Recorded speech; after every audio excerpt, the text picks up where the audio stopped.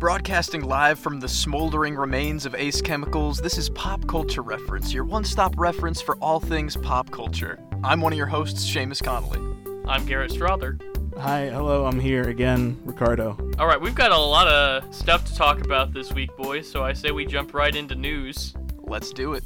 Last week, we had the 2020 Emmy Awards, which is probably the last semi-normal award show we're going to be getting for quite some time. The biggest winner of the night was obviously Schitt's Creek, who achieved a feat no other comedy series had ever previously done. They won all 4 acting categories for comedy series. Wow, no kidding. Best Actor, Best Actress, Best Supporting Actor, Best Supporting Actress. For Dan Levy, Eugene Levy, Catherine O'Hara, and Annie Murphy.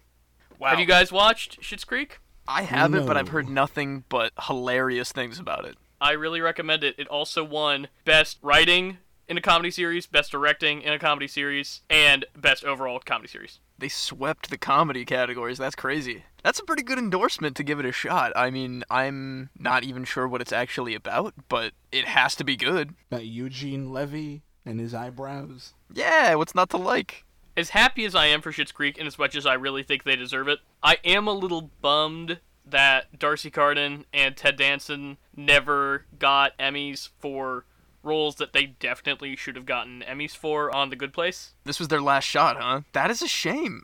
I mean, I've never seen Schitt's Creek, granted, but I really liked Ted Danson in The Good Place. It kind of genuinely bums me out that he's not going to get as recognized as maybe he should have been. Does The Good Place have any Emmys right now? Good Place never won an Emmy. What? Not a single Emmy? Oh my god, that's garbo. That sucks. Especially considering I think it is genuinely one of the best series ever on television. Definitely one of the best modern anything I've seen in a long time. That really bums me out. But the other big winners for the Emmys were Watchmen, won pretty much everything that it was nominated for, including Outstanding Limited Series. Regina King won Best Actress. I do not want to mess up his name. Yahya Abdul-Mateen II won Best Supporting Actor. Did you guys watch Watchmen? Ricardo, that seems like up your alley. Yeah, I haven't seen it yet. The thing is, I want to reread the original Watchmen and then watch the show, because they said it's supposed to be like a sequel to the comic. It is very, very good, but definitely you have to read the comic first, 100%. Man, I was going to start that soon because, now we have the HBO Max access. But I have not read that comic in years. I think I might have to find myself another copy of it and reread it. Looks like we all got to jump back on the book real quick before we can get into it. Just go watch the Zack Snyder movie. Never seen it, always wanted to. I don't know, heard it's bad. But it was also a big night for HBO beyond Watchmen because Succession swept up quite a bit of the drama category. Oh my god, I keep feeling like such a dummy for not having seen any of the things you're saying have won so much recognition from the Emmys, but I want to see Succession so badly. All of this stuff I watched in quarantine. Man, you're all caught up for this. Well, HBO kept making stuff free, and I was like, well, I'm not going to pass it up, and Schitt's Creek's on Netflix, so... And now you're hooked. You can't be without the HBO. But one of the major categories that they didn't win, Succession, HBO still won because Zendaya got Best Actress in a Drama Series for Euphoria. Oh, wait, yes, I remember. I think I started Euphoria a while ago. HBO cleaned up. Did anybody else win anything? Is it just, anything that No one mattered else is went making to... television, Seamus. Apparently. HBO and CBC, the Canadian Broadcasting Company. Yo, CBC. Let's move on to the WandaVision trailer. I thought it was cool. I think it's very intriguing, and it's a concept of a lot of weird mystery through television time jumps, it looks like. I'm digging it. It just looks weird, and that's why I like it. I'm glad that they didn't give us too many answers to anything. I did not know Catherine Hahn was in it, and I am delighted. There seemed to be a little, wicked witch energy going on there in that trailer with her. A little bit. Maybe she is going to get revealed to be more of a named villain, perhaps? So they confirmed at the end of the trailer that it is coming this year. So it will be before the end of 2020, which a lot of people were wondering if Marvel was going to have to delay the release of all these Disney Plus shows because they're having to delay the release of all of their theatrical releases and how much those were going to tie together. I actually was wondering, based on some of the content in the trailer, if they're going to drop it surprise before Halloween. Because there is a lot of Halloween imagery in the trailer. Yeah, they kind of magnify that a little bit in the trailer of the Halloween costumes of the original Scarlet Witch and the original Vision that they dress up as. Mm-hmm. Maybe they'll do it Stranger Things style. Do it kind of time it with the time of year. I wouldn't mind that. They also have Mandalorian dropping on Disney Plus literally the day before Halloween, so that makes me think maybe they're going to wait until into November or something. But it wouldn't surprise me, based on the content in the trailer, if we did end up seeing it around Halloween. Well, fingers crossed. That means we'll be getting it a lot sooner than one might think. I mean, maybe they'll keep it later towards the end of the year so that they can keep people interested through the new year until they can drop more of their scheduled stuff. But plus, I'm sure they're also trying to avoid the grab the free trial or grab the 1 month, binge it, and shut it off. I mean, I guess if they're doing it Mandalorian style, where it's going to be weekly episodes, which I guess I assume it will be, yeah, maybe that'll be... I think they said that all the Disney Plus shows are going to be once All a right. week. We were talking about this just right before the show. We got a brief glimpse of Monica Rambeau, Maria Rambeau's daughter from Captain Marvel, all grown up, so it'll be interesting to see how she plays into this series. Didn't really notice her the first time around, but we'll see. I'm very excited, though. I am still kind of Marvel fatigued, but I think the TV shows look a little bit more weird and a little bit more distinctive, and they'll probably be able to try things that aren't so homogenized, which does make me a little bit more excited for them than I am for, say, Black Widow. Speaking of Marvel, Disney has released their official slate of new release dates. Who knows, might get changed again. This is a very soft list of release dates. We've got Death on the Nile, which is the sequel to the Kenneth Branagh Murder on the Orient Express. This was originally a Fox property, now it's a Disney property. December 18th, 2020. So Disney does not have any plans to release anything theatrically until the end of the year. Disney is a huge trendsetter in the industry, so I imagine that most studios are going to kind of follow suit. So we'll see where that leaves us over the next few months in terms of, like, most movie theaters are already reopened, but they're not going to have anything new to show. I was going to say, that ain't my pup. Ricardo, he wants to be on the pod. Get a pair of dog headphones. Okay, we've got Black Widow coming May 7th, 2021. Shang-Chi coming July 9th, 2021. Eternals coming November 5th, 2021. And West Side Story coming all the way December 10th, 2021.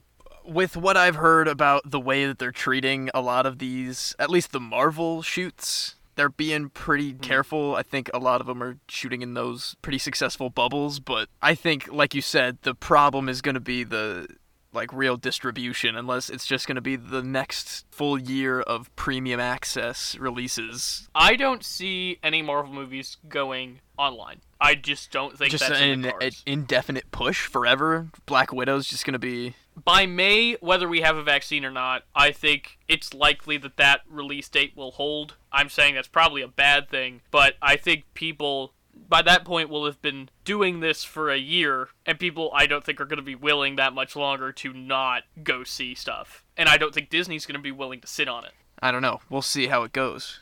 Then our big, huge piece of news. Microsoft has acquired Bethesda for $7.5 billion with a B dollars.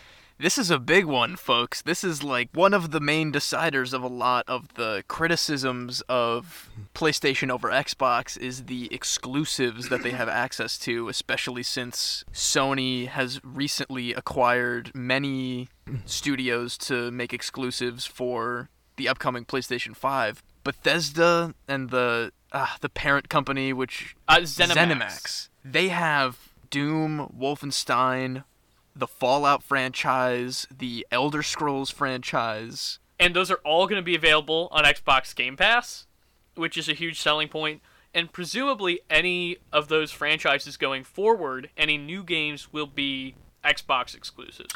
You know, I think the exclusives coming up in this next gen are what's going to allow these companies to play hardball. So yeah, PlayStation has what? They have the Spider-Man franchise, which is huge. Yeah, they're building that one out. They have God of War, Horizon, Zero Dawn, Forbidden West, all those. Naughty Dog exclusively does stuff for PlayStation. but their big juggernauts, Last of Us and Uncharted, are seemingly done. So it'll be interesting to see what their big project for PS5 is. So definitely with Bethesda under its belt, Microsoft is going to give those exclusives a run for their money. In addition to, Halo and Gears of War. I mean, really the only selling point Xbox-wise for me over the years was Halo, but at least between Elder Scrolls and Fallout, those are two franchises that I have been a consistent player of for a long, long time. So this is gonna hit me where it hurts if they really do pull the trigger on the exclusivity, which they haven't officially announced yet. It's just more of a good educated guess of how that's gonna go. I think it could be on a franchise by franchise basis. Maybe with something bigger, they would maybe make a deal to release on multi-platform. Well, presumably, since it's Microsoft, anything that's available as an Xbox exclusive will also be on PC. Right. But I could see them going, Wolfenstein is an exclusive, but Fallout is still going to be on PS5. On a franchise-by-franchise basis, making that call. Because at the beginning, it's going to be really crucial right when these systems come out to have exclusives. To make it clear, here's why you need to buy the Xbox Series X over the PlayStation 5. But a year or two down the line, when most of the people that have decided which console they're going to get have bought that console, then that's when you're going to see, I think, them starting to roll out things that are going to be on both systems, because making money is making money.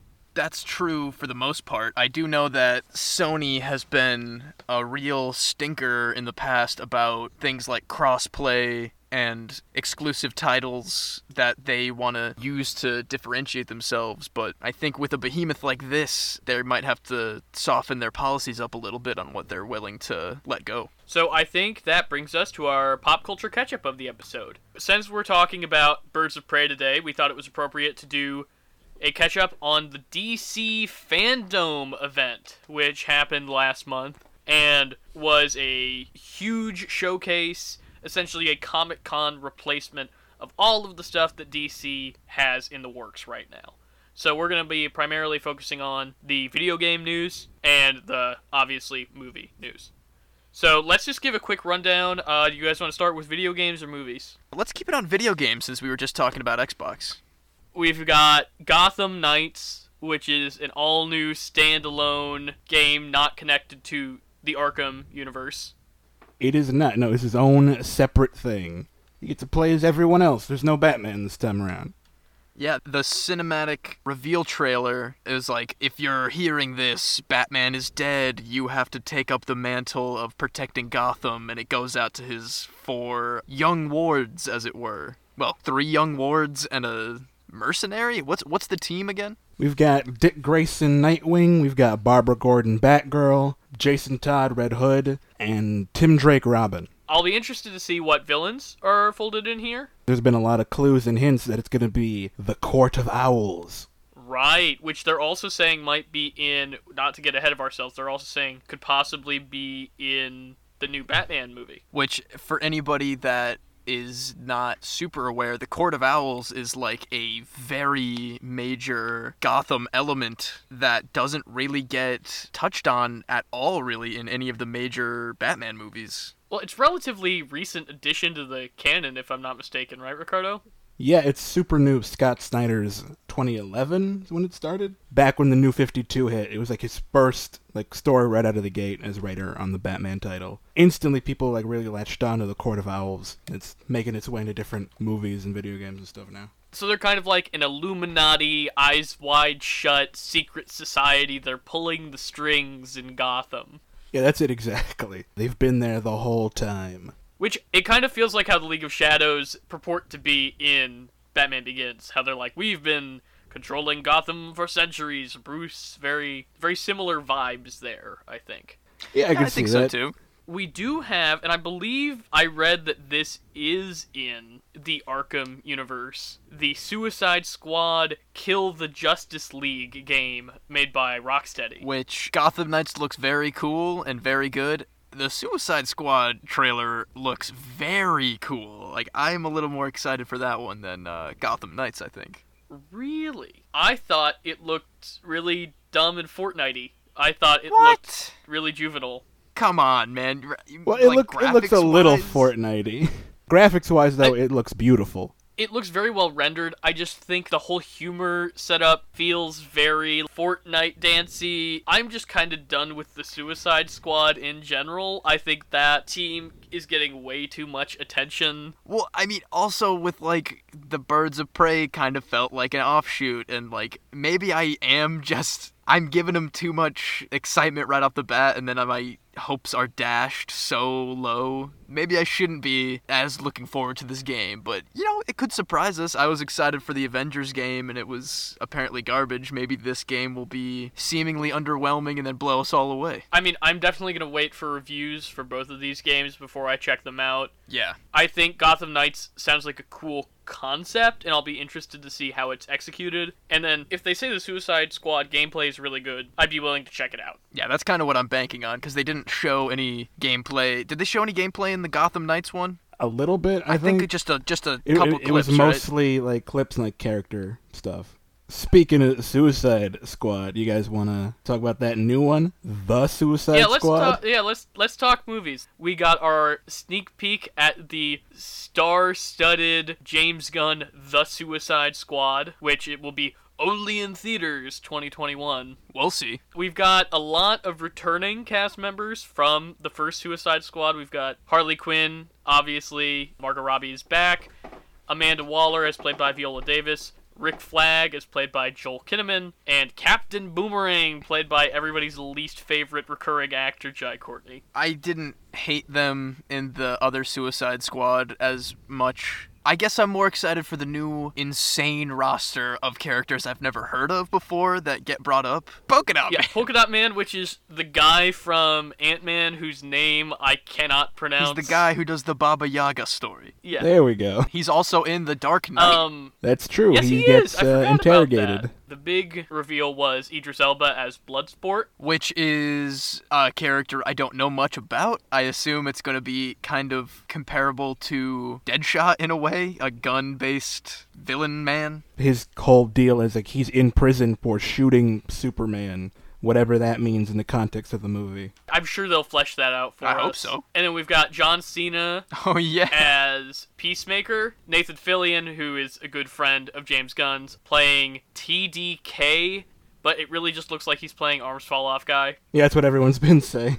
Even in his logo, it looks like his arms are cut off, and his costume has no sleeves. You've got Peter Capaldi as the Thinker. Oh, yeah. We got Michael Rooker. And he's Savant, right? Yeah, Savant, there we go. I have no idea who that is. Ricardo is probably the one who knows the most about DC out of the I think three that's of fair us. to say. Yeah, I agree with that.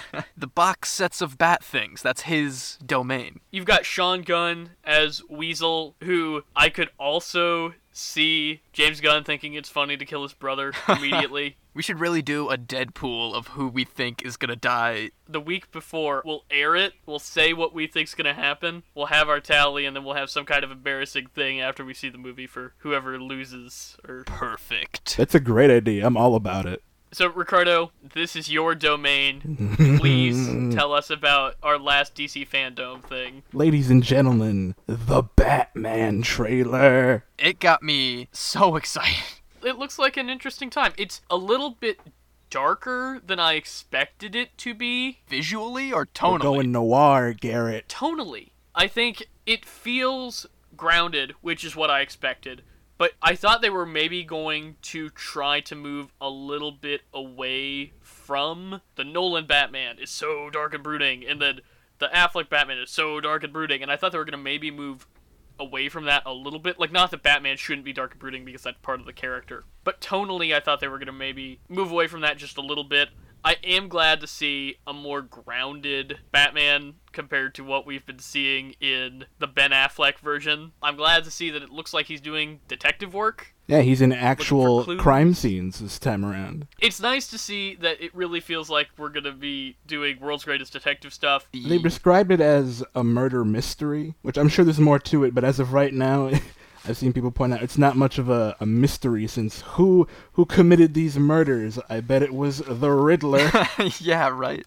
I was just about to say, I really liked the creepy Riddler stuff in this trailer too. It makes me wonder if the Riddler is some kind of fake out. Again, a lot of people are wondering if the Court of Owls are going to be some kind of bigger bad in this movie. Yeah, we also have a lot When of... we got Colin Farrell. I was going to say, we walking have a lot of that around as casting news. The Penguin, We also get a look at the Zoe Kravitz, Selena Kyle. who's working on a very bare bones budget for her outfit. All of it's very Batman Year One feeling. I know that Matt Reeves has come out and said that this is in Batman's second year Yeah. of fighting crime. Ricardo, my advice to you is to be excited, because I am as well, but maybe temper your expectations. I don't want you to be crushed, like, after Batman v Superman, of just, like, can't handle it, talking about it to this day. Especially because these DC movies have a bad track record, and they're getting better, but I think out of all of them, Shazam is the only one that I wholeheartedly I like. love Shazam, and no other DC movies as of late I could say that I love. I could not do it.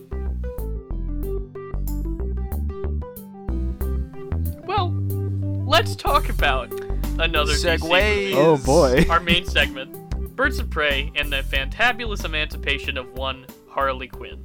Let's talk about the Okay. title, because they changed it, because Yeah, they it was did. so hard to market that they changed it to Birds of Prey : Is that Harley why Quinn. that was the title in the corner of my screen instead of the full one on the title card in the movie? Yes, because while it was in theaters, they found out that it was too hard to market that movie and people didn't know what it was. And I would argue the original title, I think, is an interesting title and I like, but at the same time, if they were really going for clarity in marketing, I would argue that they really should have called it Harley Quinn and the Birds of Prey, because also, without getting into too many spoilers, Birds of Prey aren't in this movie Yeah, a whole they- lot. Yeah, no, they're not. It's a Harley Quinn movie. Yeah, really kind of threw me for a loop there a little bit, considering that it's like, again, not getting into too many spoilers, like in the outro, kind of, but It is cluttered. Like, I don't, for anyone that doesn't know, the movie's told in kind of a like jumping around time sort of editing style, and I think that's a real big detriment to its pacing, because there's times I forget people are in the movie. No kidding. It's very frustrating because what feels like it should be the first 25 minutes of the movie, because they double back so much, becomes like the first hour of the movie. yeah, I was getting lost in these flashbacks and then catching back up to the point where you are, only to be like brought back again mid-action. It felt like a little bit of whiplash going on. It felt like a movie from a franchise that knew that it was not long for this world, checking off some boxes that they were just like, well, we're not going to get another one, so let's just do this because we can and it's not going to matter. And overall, it did feel like it was, I don't know, cluttered might be a very good word for it. I liked this movie, but it has some huge, huge problems from a basic structural perspective. Yeah. Like, I think it's a beautiful movie. I'm so happy to see things with color palettes. Like, real color palettes, not whatever Suicide Squad was, which is just Yeah. every color at once, but also still gray. It has a defined aesthetic. It has good performances. I thought Ewan McGregor in particular was very I will fun. definitely Oh, he's agree. a ball. He's loving playing this Even character. though Man, I almost feel like I'm in a daze thinking back on this movie. It's like I keep hurting myself by giving myself these expectations that they're learning lessons. I mean, maybe they are a little bit. they definitely are. They definitely learned a lot from especially Suicide Squad in this movie. Yeah. But they still Enough. didn't learn enough to make it work the way that they want it to work. Really, I just want the movie that I think this movie promised that it was going to be, and then Maybe wasn't. that's why I felt that disappointment, is that I was expecting a little. Well, what did you think this was gonna be? I thought this was going to be a team-up movie, Yeah, Ricardo. I could see that. anyone would think that, really. I mean, that's how it was marketed. My real number one problem with it, one of my favorite villains in Batman is Victor Zsasz, is such a cool character in a lot of ways. I like him in a lot of different versions of his character. This was not one of those versions. It did not speak to me, man. I couldn't feel a lot of personality coming off of him. I feel like he felt more of just like a nameless lieutenant until, you know, he reveals a couple of the patented Zsasz trademarks of this character, again, pretty far down the line of the runtime of this movie. that speaks to a general problem in this movie, is that what should be the midpoint event of this movie doesn't happen until the third act, because they spent so much time spinning their wheels at the beginning of the story. But I really enjoyed the possibly homoerotic dynamic between Black Mask and Zsasz. Is that what you picked up from their relationship? Did you not? Did you not, man? I didn't. I don't know what you guys were seeing that I wasn't, but maybe I should go look at their time on screen together. I think maybe you should, because I think there's a pretty intentional implication, erotic devotion from both sides of that relationship. Wow, I did not pick that up, guys. There was, like, definitely a level of devotion there that seemed maybe I put on the insanity that the character of Zsasz usually has of just, like, obsession, but maybe it was a little more homoerotic. This is a separate thing from what we were just talking about with Zsasz and Black Mask. It was nice to see more casually integrated LGBT relationships and integrated into this movie. Rosie Perez and Ali Wong are exes. And then also in the opening animatic, you see Harley Quinn dated a girl that looks an awful lot like Poison Ivy. I noticed that as well. Yeah, Which, I mean, obviously in the comics and the animated show, they are an item. I just thought that was well integrated part of the overall story world without having a lot of what a lot of people on the internet like to scream about being in your face. Yeah, it's not the kiss at the end of Star Wars that easily cut out or whatever. Mm-hmm. It was just, like you said, casually and comfortably fit into a script where it doesn't feel like it could be screamed about on the internet about shoehorning in things or making it seem like it's all up in your face. And then talking about also the way that people like to scream about things on the internet, I thought that the interpretation of Harley Quinn in this movie was a lot stronger than in Suicide Squad, because there is a very clear male gaze in Suicide Squad that I do not feel like is present in this movie, mostly because it was directed by a woman. But it feels like she's an actual character and not just a sex object with a sad backstory. She feels like she grows and develops, which I will say most of the characters in this movie don't feel fleshed out at all. Yeah, maybe that is a product of having known this version of the character a little longer and getting to see that bit of growth in her writing, but I think it's also to the detriment of the other characters that, I mean, we already kind of touched on it before, that there is not enough of pretty much everyone else.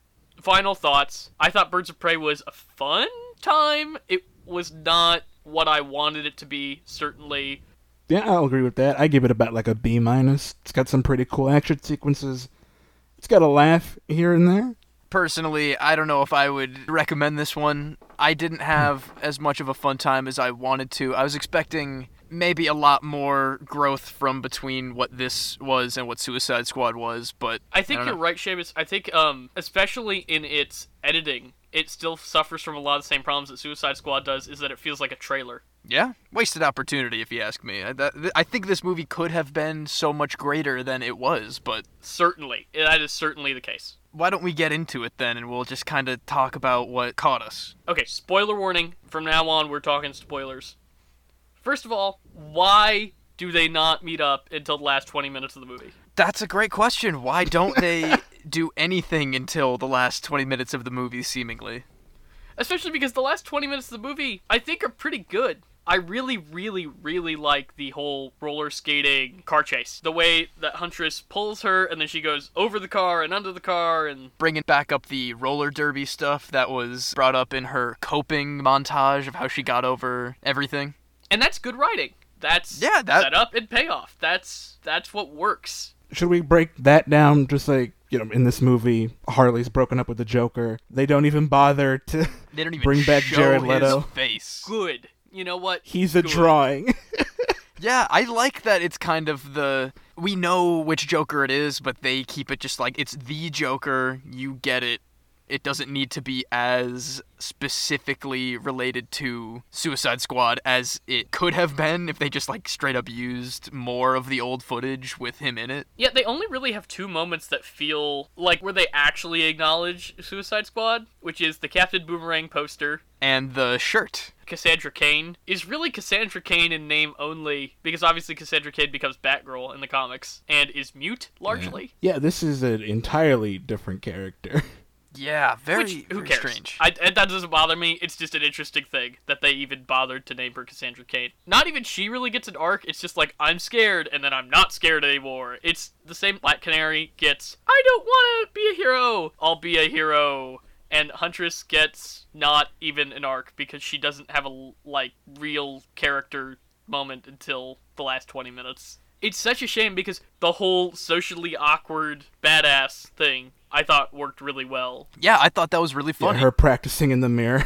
And the whole Huntress name reveal, too, was very funny. All of the Birds of Prey's dynamic, once they finally got together, I thought worked really well, and it made me wish there was more of it throughout the movie. You know, we're going to be repeating records over here of just they did good things, just not anywhere nearly enough to make this movie as satisfying as it could have been. I will say I don't like the whole diamond plot. I think that could have been cut out entirely. Who cares? Exactly, it's another who cares. The girl is a MacGuffin. They don't treat Cassandra Cain like a character, they treat her as something that needs to be handled and passed around. Because really, without all the flash of the jumping timelines and everything, the story is Harley Quinn is gonna get killed by Black Mask unless she gets this girl. She gets the girl. They come after her. She kills Black Mask.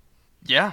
It is not anywhere near an actual story. It is the pillars of a story with no second act. There's no plot. It's a series of action sequences. Yeah, with a couple of actually decent jokes thrown in between, it would seem. You get the action sequence of Harley Quinn evading all the bad guys at the beginning. You get the action sequence of Harley Quinn breaking her out of jail, which is very similar to an Arkham game. The whole jail cell sequence. Yeah, where they all open up at once. I think that's literally the beginning of Arkham Asylum. And then you go back and you get Canary's backstory, where there's another action sequence of just Canary beating up some guys. Canary also super underused. How are you going to have Canary in your movie and not have her do the yell all but one time? Yeah, I didn't know anything about Canary going in, so I was floored that it was once at the end. She's the only one with real superpowers here. Especially because Jurnee Smollett is such a good actor. Have you guys watched Friday Night Lights? I've seen her in Friday Night Lights, yeah. She's so good, and same thing with Mary Elizabeth Winstead. They had these really good actors that they didn't really do anything with. God, it's really a shame. Kind of like what I was touching on before, they bring in some of these bigger, recognizable, in-universe names, Cassandra Cain, Black Mask, Canary, and it's wasted. You know, it's almost like they're caught between, oh, we'll do it in the next one, and, oh, we're not going to do a next one, so let's burn this cool thing. Really... I don't think Black Mask was wasted. Ewan McGregor did a good job. It was a memorable villain. Don't get me wrong. I thought he was one of the better parts of the movie in general. His craziness was felt through the screen, but I'm saying Black Mask is a character that could be a bigger character if they didn't do some of the things they did in this movie, you know? I feel like Black Mask could be more of a rival big gangster. They could have melted his mask onto his face, classic style. We haven't even really touched on Renee Montoya. They openly discuss the fact that she's a cop stereotype. Yeah, interesting. I like Rosie Perez, but the entire movie, she's just a cop stereotype until the very end, and it's just all the same. We're using these archetypes as baselines and not fleshing them out any more than that. If you look at something like Bad Times at the El Royale, where you have characters that you don't know a ton about and are just kind of archetypes that the movie's expecting you to go with. But the reason that works is because you have them all interacting stuck in the same place the whole movie, and that's where the interesting part of the film kicks in. In this movie, you just have these archetypes that don't actually interact, so then it just becomes following a one-note character, then backing up and seeing what the other one-note character was doing during that same time. But another reason I don't quite jive with this movie is because the Harley Quinn animated show that just came out a couple years ago is this same plot, basically, just done way better. The one we were talking about last week. Stronger characterization. Yeah, I'm interested in checking that out. I really am. I wanted to start that show right after I finished this movie, just to get maybe a little bit more of what I was looking for in the movie. I ended up not doing it because it was kind of late, but I think I need to maybe get that better version of Harley Quinn sometime soon so I can feel a little better about the direction of that character. I mean, like I said, there's not going to be Birds of Prey 2 or whatever. I couldn't imagine. I think Gotham City Sirens is definitely still on the table because I think people really like the Margot Robbie version of Harley Quinn. And I could also see the other underused characters popping up in a different thing, whether that is if they're going to go the Disney Plus route and do like HBO shows that are set in universe, if they're going to fold them into a sequel down the line of some other movie. Although DC does seem to be moving farther and farther away from the cinematic universe model. Basically, my biggest takeaway from this movie is how much I want Mary Elizabeth Winstead to get her own action franchise. Yeah, man, they could have done a straight-up Huntress movie. A little more crossbow action, some more motorcycle scenes. She's genuinely pretty good in this movie for the little time that she does get. I think that's pretty much all we have to say, unless we want to keep repeating how we wish they teamed up earlier in this movie. Last thoughts, naming the hyena Bruce was a good move. I think that the Chinese restaurant father figure hurt me more than the fake out with the killing the hyena. I think the actual costumes for the Birds of Prey that they show at the end look goofy as hell, and that's all I got. They look so bad. Why do they look so bad, Seamus? I don't know, Garrett. I don't know if I could recommend. I actually amended my score of Suicide Squad on my Letterboxd to rate this one half a star lower because I just couldn't see myself. This movie is not worse than Suicide Squad. Listen, I think I would rather watch Suicide Squad than this movie again. I think at least there's more fun. You're insane. I think you're insane, Seamus. You know what? Call me insane. I couldn't watch Suicide Squad if not for this show. Which I'm sure we will. Call me insane. For as many problems as I have with Suicide Squad, I think there's a lot of at least more fun individual parts that I could highlight. Because altogether, this movie it bored me a lot. It gave me a lot of the symptoms that Justice League gave me of just like, I didn't care too much about what was happening just because it felt vapid in a lot of ways. That about wraps us up. I don't think we have anything more. All right, let's just get at it. Let's leave this movie forever and never talk about it again. Ricardo, Seamus, where is Riley? Riley is currently ordering the face removal of a family of 3 in a warehouse somewhere.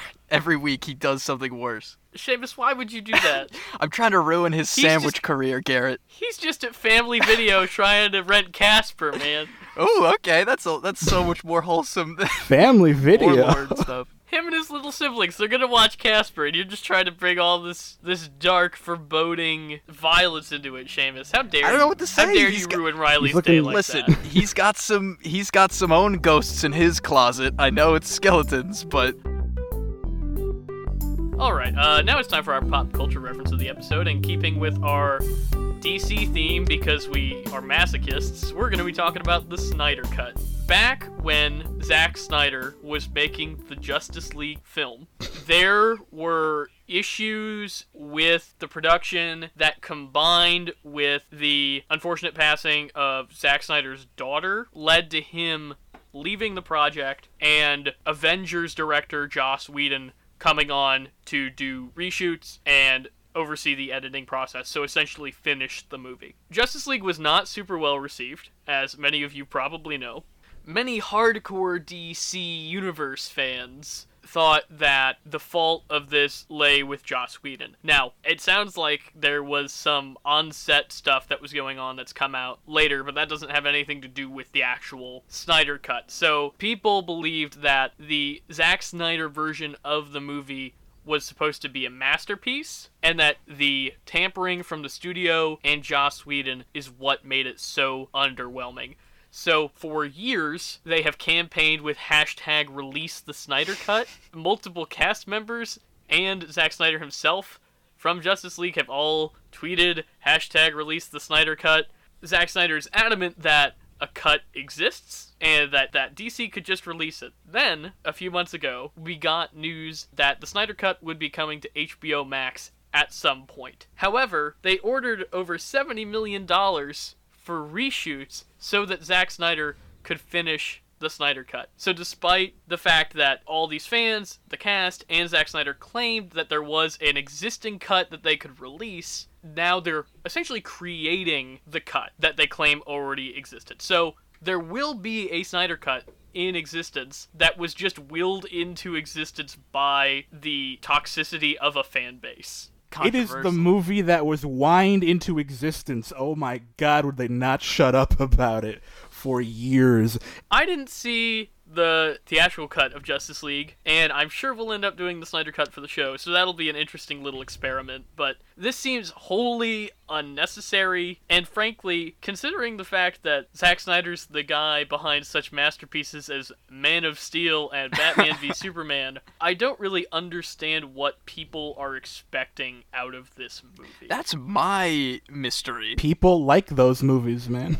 And, like, even I am an apologist in some way for a little bit of how those movies went down, but, like, it's just a fascination of mine that people are so feverish for this, and let me specify, 3.5 hour long cut of one of the most boring superhero movies I've ever seen. It was, I don't know, I will submit. I will make myself watch this 3.5 hour long Snyder Cut. It's a miniseries at this point. It's not even a movie. Yeah, just chop it up. Hey, let movies be long, Ricardo. Let this movie be long, This is a 4 hour cut. I am not defending the Snyder Cut. I'm not defending DC. I am defending long movies. I'll second that. People complain too much about long movies. That watch The Irishman in segments crap. Get it out of here. It's a movie.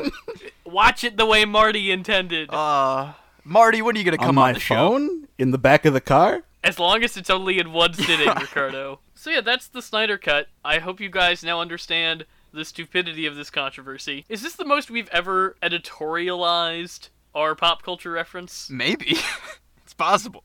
I feel like even if I didn't know about Zack Snyder and the Justice League controversy, I've heard the Snyder Cut as like a phrase a lot since Justice League came out. So this is, if nothing, a very memeable pop culture reference. It's definitely something that we're going to see impact pop culture a lot, because I think now it's emboldening people to want other things, release the whatever cut of anything that they don't like. There's released the Air cut for Suicide Squad. Yeah, who cares? Not me, Let's man. stay out of it unless it's something legit important, like not anything that DC has ever made in the last 10 years. The way I figure, they should just give you the raw footage, have you edit the movie yourself. I like that. Seamus, save the rec center, please, so we can just go home. Well, before we go home, we got a little more DC action coming your way from my rec center. In my gripes with this movie and its depiction of Zsasz, I want to recommend the Fox show Gotham. I know I'm going to get resistance from at least Ricardo. I think it's a very fun show. It's definitely not the most faithful to any real version of Batman. It definitely has a lot of very fun, very cool points. It's focused on young James Gordon in the GCPD, a very young Bruce Wayne learning his early Batman skills, young Selina Kyle, a familiar face from last week's Bill and Ted Face the Music. We have Anthony Carrigan as our man Victor Zsasz, which is one of my favorite versions of him, because he's actually kind of funny. I didn't know that. Oh, I love Anthony Carrigan. Don't make me want to watch Gotham, take that, Seamus. Garrett. I don't care about Gotham.